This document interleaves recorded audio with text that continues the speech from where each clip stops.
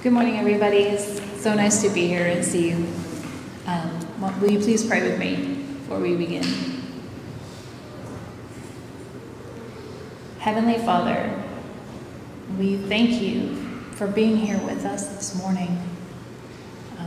We thank you so much for all that has already gone on in our worship today and all of the ways that you have spoken through Anne, Rachel, and the worship team.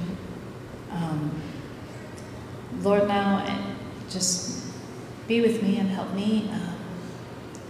Lord, use the words you've given me to continue to draw our hearts closer to you. Amen.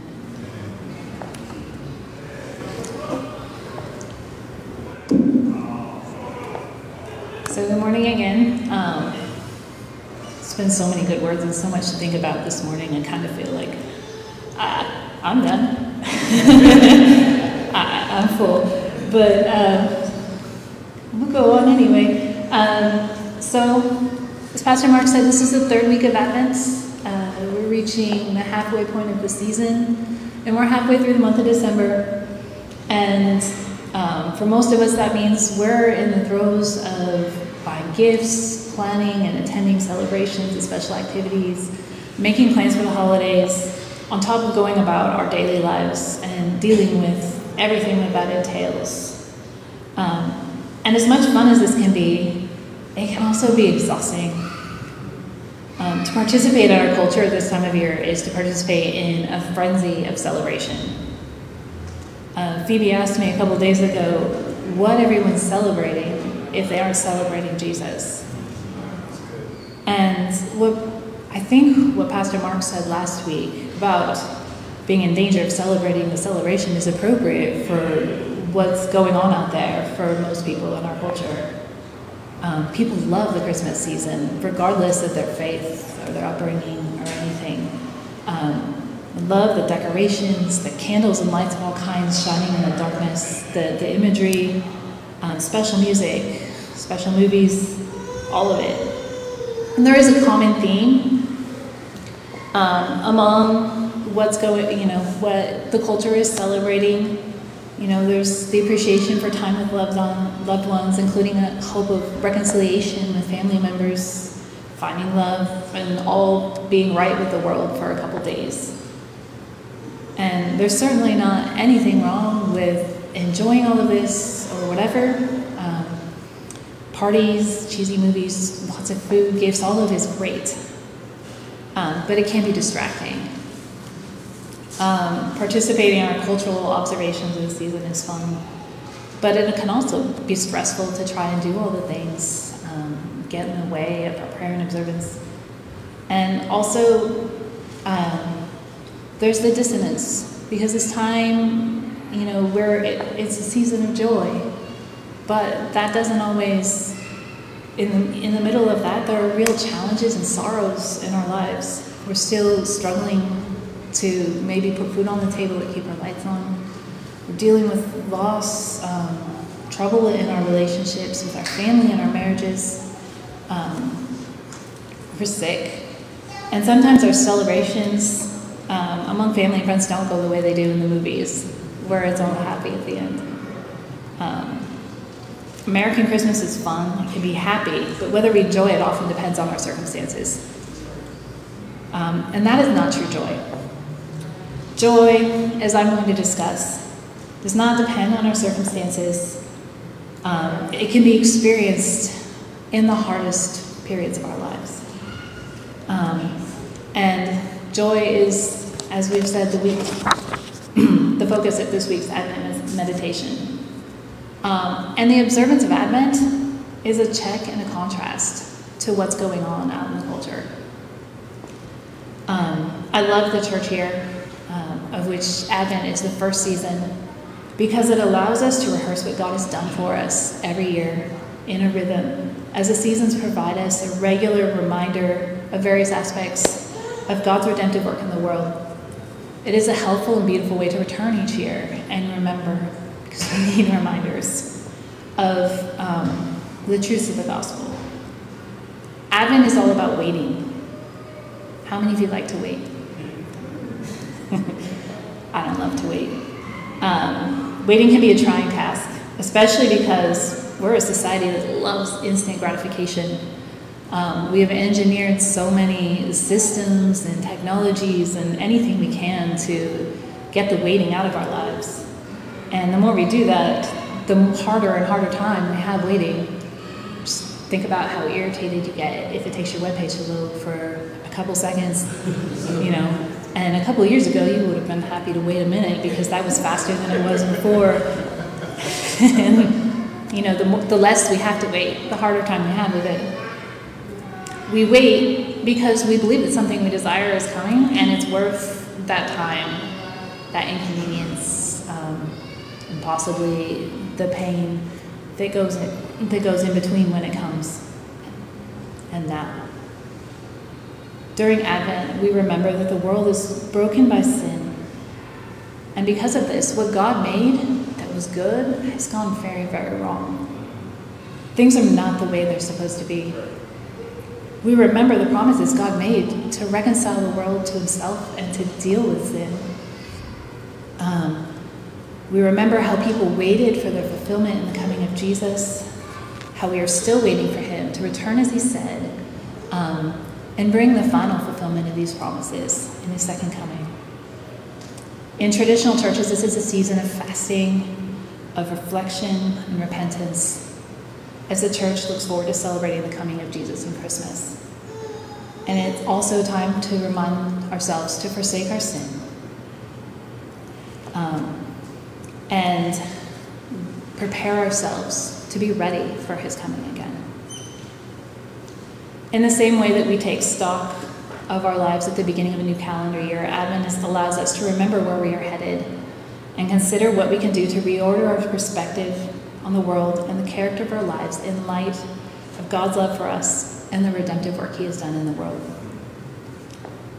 In light of the description of the season I presented, it could seem like an odd context in which to discuss joy. If I invite you to engage in waiting, repentance, reflection, your first thought may not be, yes, let's rejoice.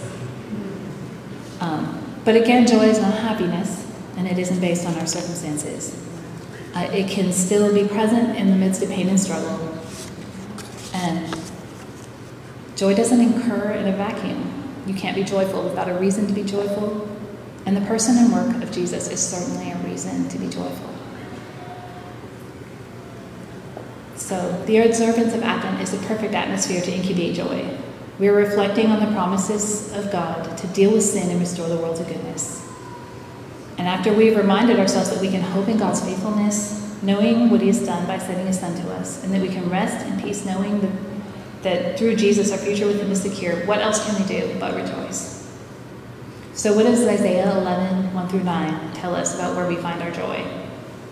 A couple weeks ago, William provided a thorough picture of where the people to whom this prophecy was directed were at when this prophecy was given. And it wasn't a good place. At the time Isaiah is prophesying, the kingdom of David and Solomon has long been split in two. And the large portion of that kingdom, Israel, which is mostly all the tribes except for the tribe of Judah and some of the priests, is being destroyed, and the people exiled and effectively scattered to the wind. The rulers of both kingdoms were idolatrous, faithless, corrupt leaders, and while there always were some among the people who remained faithful to the Lord, most of the people followed where their leaders led. While the people of Judah, to whom Isaiah ministers, are not also conquered by the Assyrians at this time, the threat that they could also be destroyed by Assyria remains. And even before that threat, they had experienced pretty regular periods of warfare, including with their kinsmen in Israel. And so the people were under a threat of war. Their kings were not following the Lord like David and Solomon. And the people were subject to ongoing political chaos from their corrupt rulers. And suffering was pretty widespread for anybody who was not part of that ruling class. If you're paying attention to the news, this might sound familiar. Threat of devastating war, political chaos, corruption, and widespread suffering among the people. It's understandable that people would wonder if God had left them completely. Much like we often look around the world and struggle to see where God is in this. The people of Judah must have done the same. In the chapters preceding our text, I was going to say Isaiah's prophecy was the answer to the people of this time. In the chapters preceding this text, Isaiah makes it clear that Israel's been destroyed because of their sin and unfaithfulness toward God. Isaiah rails against the corruption of their leaders, the lack of care for the poor, and the following after other gods. He makes it clear that the destruction of Israel by Assyria is God's hand of judgment to them. But he also makes it clear that the evil committed by the Assyrians against the people of Israel is an abomination. While God uses the suffering and evil that comes from Assyria to accomplish his purposes, he makes it clear he does not condone the kind of corruption or evil.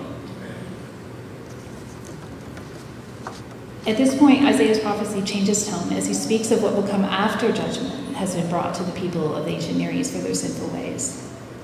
And he says, a shoot will come up from the stump of Jesse. From his roots a branch will bear fruit. This prophecy is about the line of Jesse, the father of King David. And at this time of the prophecy, there was still a descendant of David on the throne of Judah. But the line and the tradition had fallen from what it had been. David was promised a kingdom for his descendants so long as they loved and served the Lord. And after his son Solomon, what followed were centuries of kings who mostly did not love and serve the Lord. And that was punctuated by kings here and there who did find the Lord and love him and return his own heart and the hearts of the people to the Lord, but they were few and far between. That Jesse is a stump in this prophecy and not a tree indicates that this element will be cut off.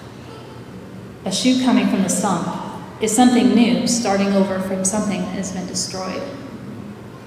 Life will come from a place that has been cut off and could appear dead.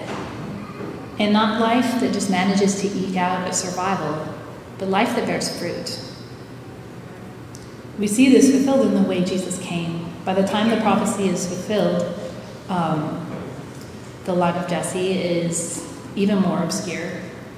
The king that is on the throne in Judah at the time of Jesus, placed there by the Romans, wasn't even a descendant of David. And we find Jesus, the heir of David, as the son of a poor carpenter living in obscurity, far from the center of power. And from a human perspective, even more unlikely instrument in the hands of God than the line of David during the time of Isaiah. After all, they hold power. If they repented, it would seem easier for them to bring restoration to the people. That's not what God had in mind. And in spite of rising from obscurity, through his life and death, that Jesus changed the world.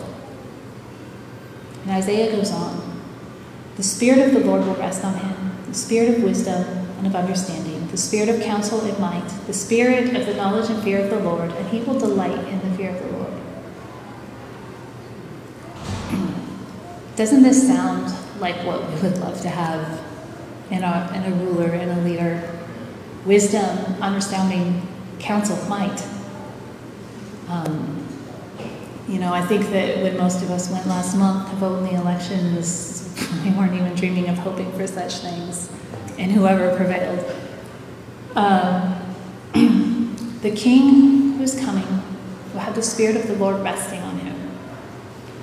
And it was common in the Old Testament for the Spirit of God to fall on someone to accomplish a purpose. You can find the Spirit of the Lord fell on Samson and he killed the lion. The Spirit of the Lord fell on Gideon and he marshaled an army to defeat the Midianites. The Spirit of the Lord fell on David and he danced. And at his baptism, we read in the Gospels that the Spirit of the Lord came upon Jesus. And we can see the characteristics in this description as Jesus practiced his ministry. The wisdom and understanding with which he dealt with people and with which he dealt with the challenges that came from the Jewish leaders, cutting to the heart of the issues that they brought before him, expanding their understanding beyond what was usually a binary, double-edged sword of either or. And Jesus lifted that beyond the imaginations of any any answer that anybody expected him to give. We see his reverence for the Father and also his deep appreciation for the faith of those who recognize his power through the Spirit. And Isaiah goes on, he will not judge by what he sees with his eyes or decide what he hears with his ears, but with righteousness he will judge the needy. With justice he will give directions for the poor of the earth. And so Isaiah tells us what rule under the promised one will be like. Justice will not be based on what one looks like or their reputation, their social status, but on what is right. Unlike the systems of the world in the ancient Near East and now, the poor and oppressed will be treated fairly. No more will justice be available only to those with a social position and money to buy it. The work of Jesus during his life was not to exercise his power or bring judgment. He was clear that that is something that we are waiting for when he comes again. But we see that Jesus saw and cared for the poor, and he helped them. We see that his actions inspired justice by the way that he treated people. For example, through his interactions with Jesus, Zacchaeus, who had become a wealthy man by extorting money from his countrymen in his job as a tax collector, not only repented and changed his ways, but repaid the money to those he had stolen from. This didn't come because Jesus sat him down and said, now let me explain to you why what you're doing is very, very wrong. Most of us, when we're sitting, don't even need that anyway. It came from his kindness, his attention, and his grace. And his character inspired the justice that came out of Zacchaeus' actions after that. For those of us who have been the agents of injustice at any level, and really that's all of us have been injustice sometime. This shows us that knowing Jesus, we have the opportunity to have our sin revealed, repent, and be forgiven, and make things right, which saves us from the wrath that is to come. And Isaiah says he will strike the earth with the rod of his mouth. With the breath of his lips he will slay the wicked. Righteousness will be his belt, and faithfulness the sash about his waist. And this is the other side of the coin. Not only do the oppressed receive justice, but the oppressors as well. And the unrepentant wicked will meet their end. We notice the powerful language here. Those who are practicing evil are taken out, and they are taken out decisively. But it doesn't even take much effort. It doesn't come with a powerful arm and a lot of force, strong kicking legs, but with his breath. His breath is so powerful that this is all that is required to end the wicked. And that makes sense because it was also his breath that gave us life. Additionally, we don't see him armed with any kind of crazy weapons, but with righteousness and faithfulness. This is not the kind of power we're used to looking for when we're looking for help. We're looking for salvation, but ironically, it is more powerful and it is more beautiful than force and weapons.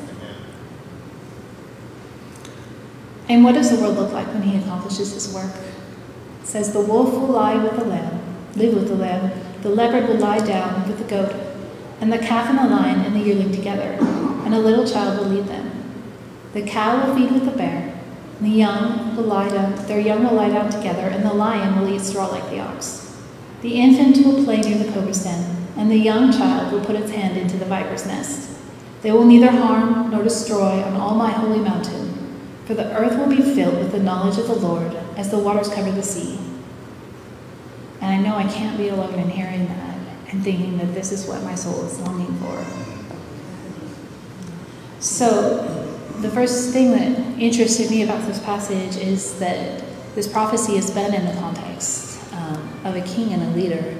But what is described isn't the effects of civil government or religious government. The work of the one promised in this prophecy operates and rules beyond civil government to all of the workings of the world. What we see in the description of predator and prey together, of strong and vulnerable, is an overturning of the way we experience nature to work. And in some ways, nature is not the appropriate word there, because it's not natural. It's not, what we experience is not the way it was ever supposed to be. It's not an upending of nature, but of the havoc that sin has wreaked on the earth.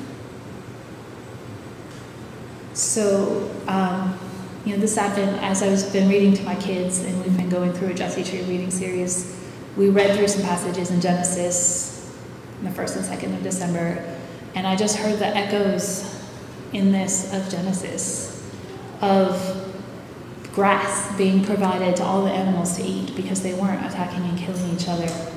And as we read in Genesis 3, and I heard the curses that God was given, and you see in this passage a child sitting with snakes.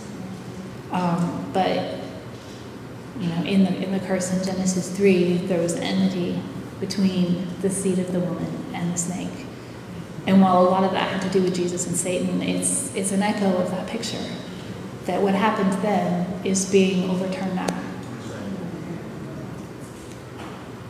So the vulnerable have nothing to fear from the powerful or what we consider dangerous. Fear and danger are no more. Can you imagine that? I was thinking about how much my life is organized and based on avoiding fear and danger, both real and imaginary.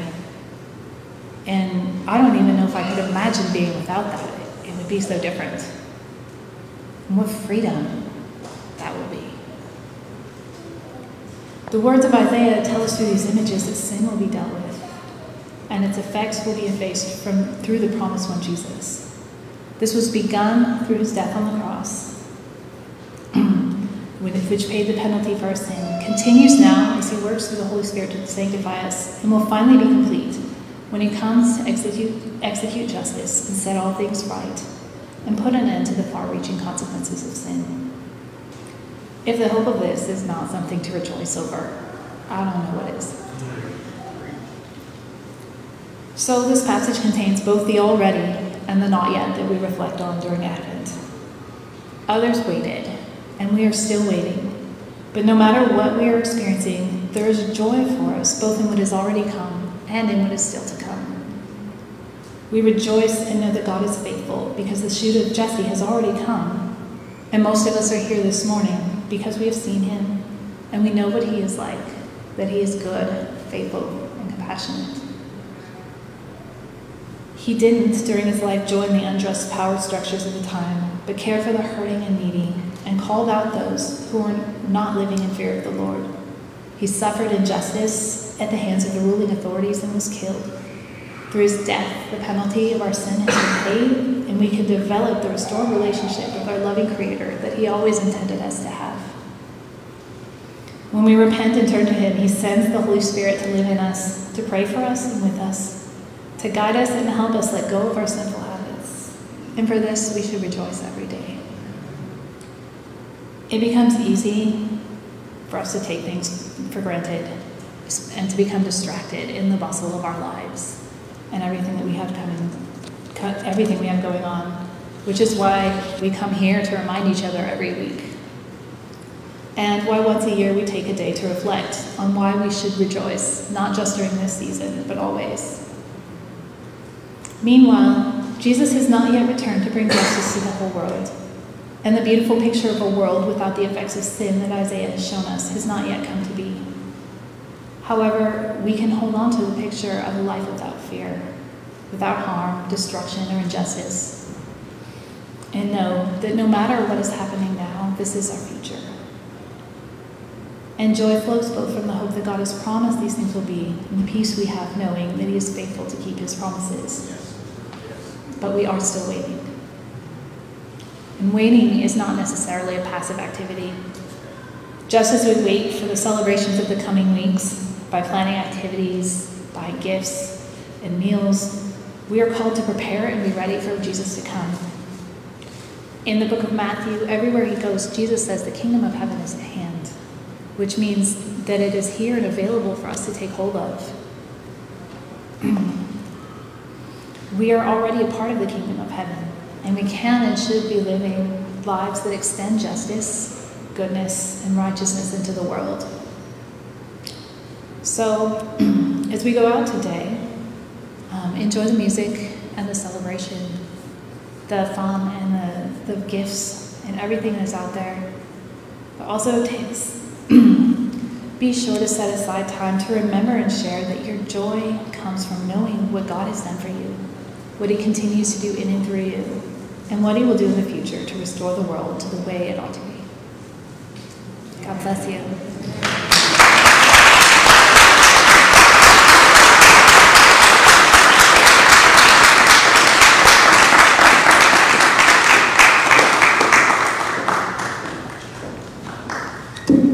Amen. Thank you so much, Jessica, for that. We're going home. Let's stand. Let's.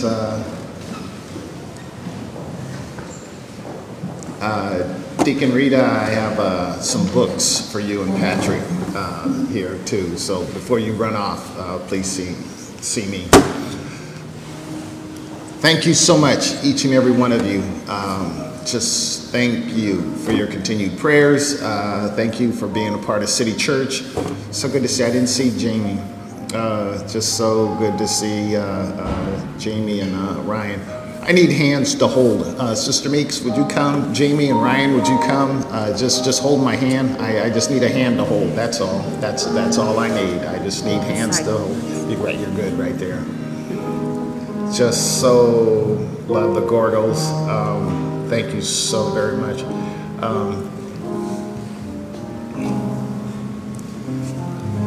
Thank you. Would you bow your heads and hearts with me? Our Father and our God, I love you. I worship you. I bow before you. I submit my life to you. But not just me.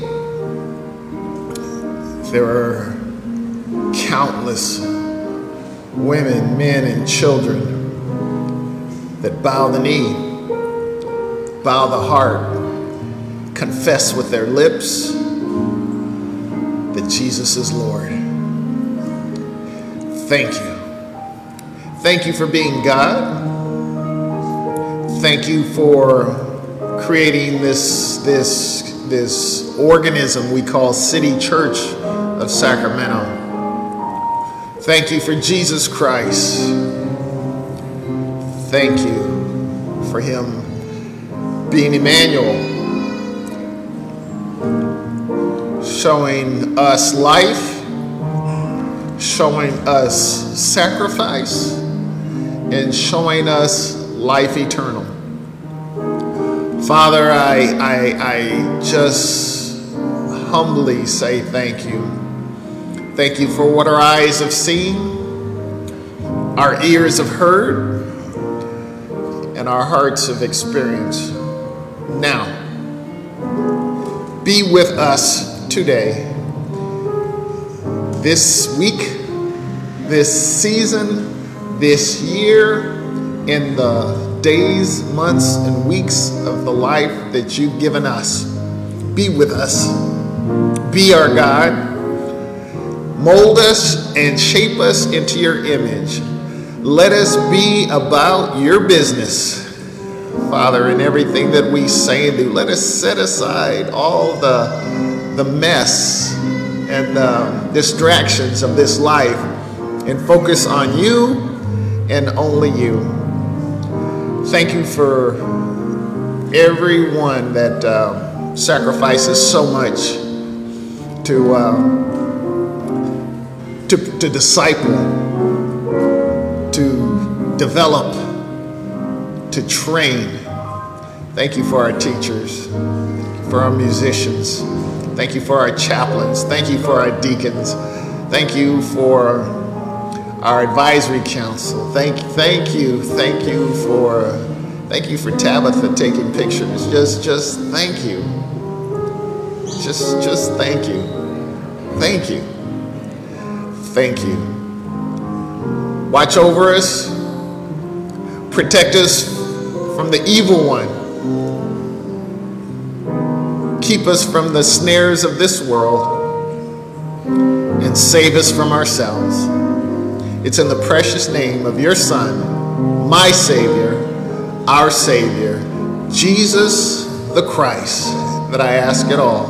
Let every heart say, Amen. Greet somebody.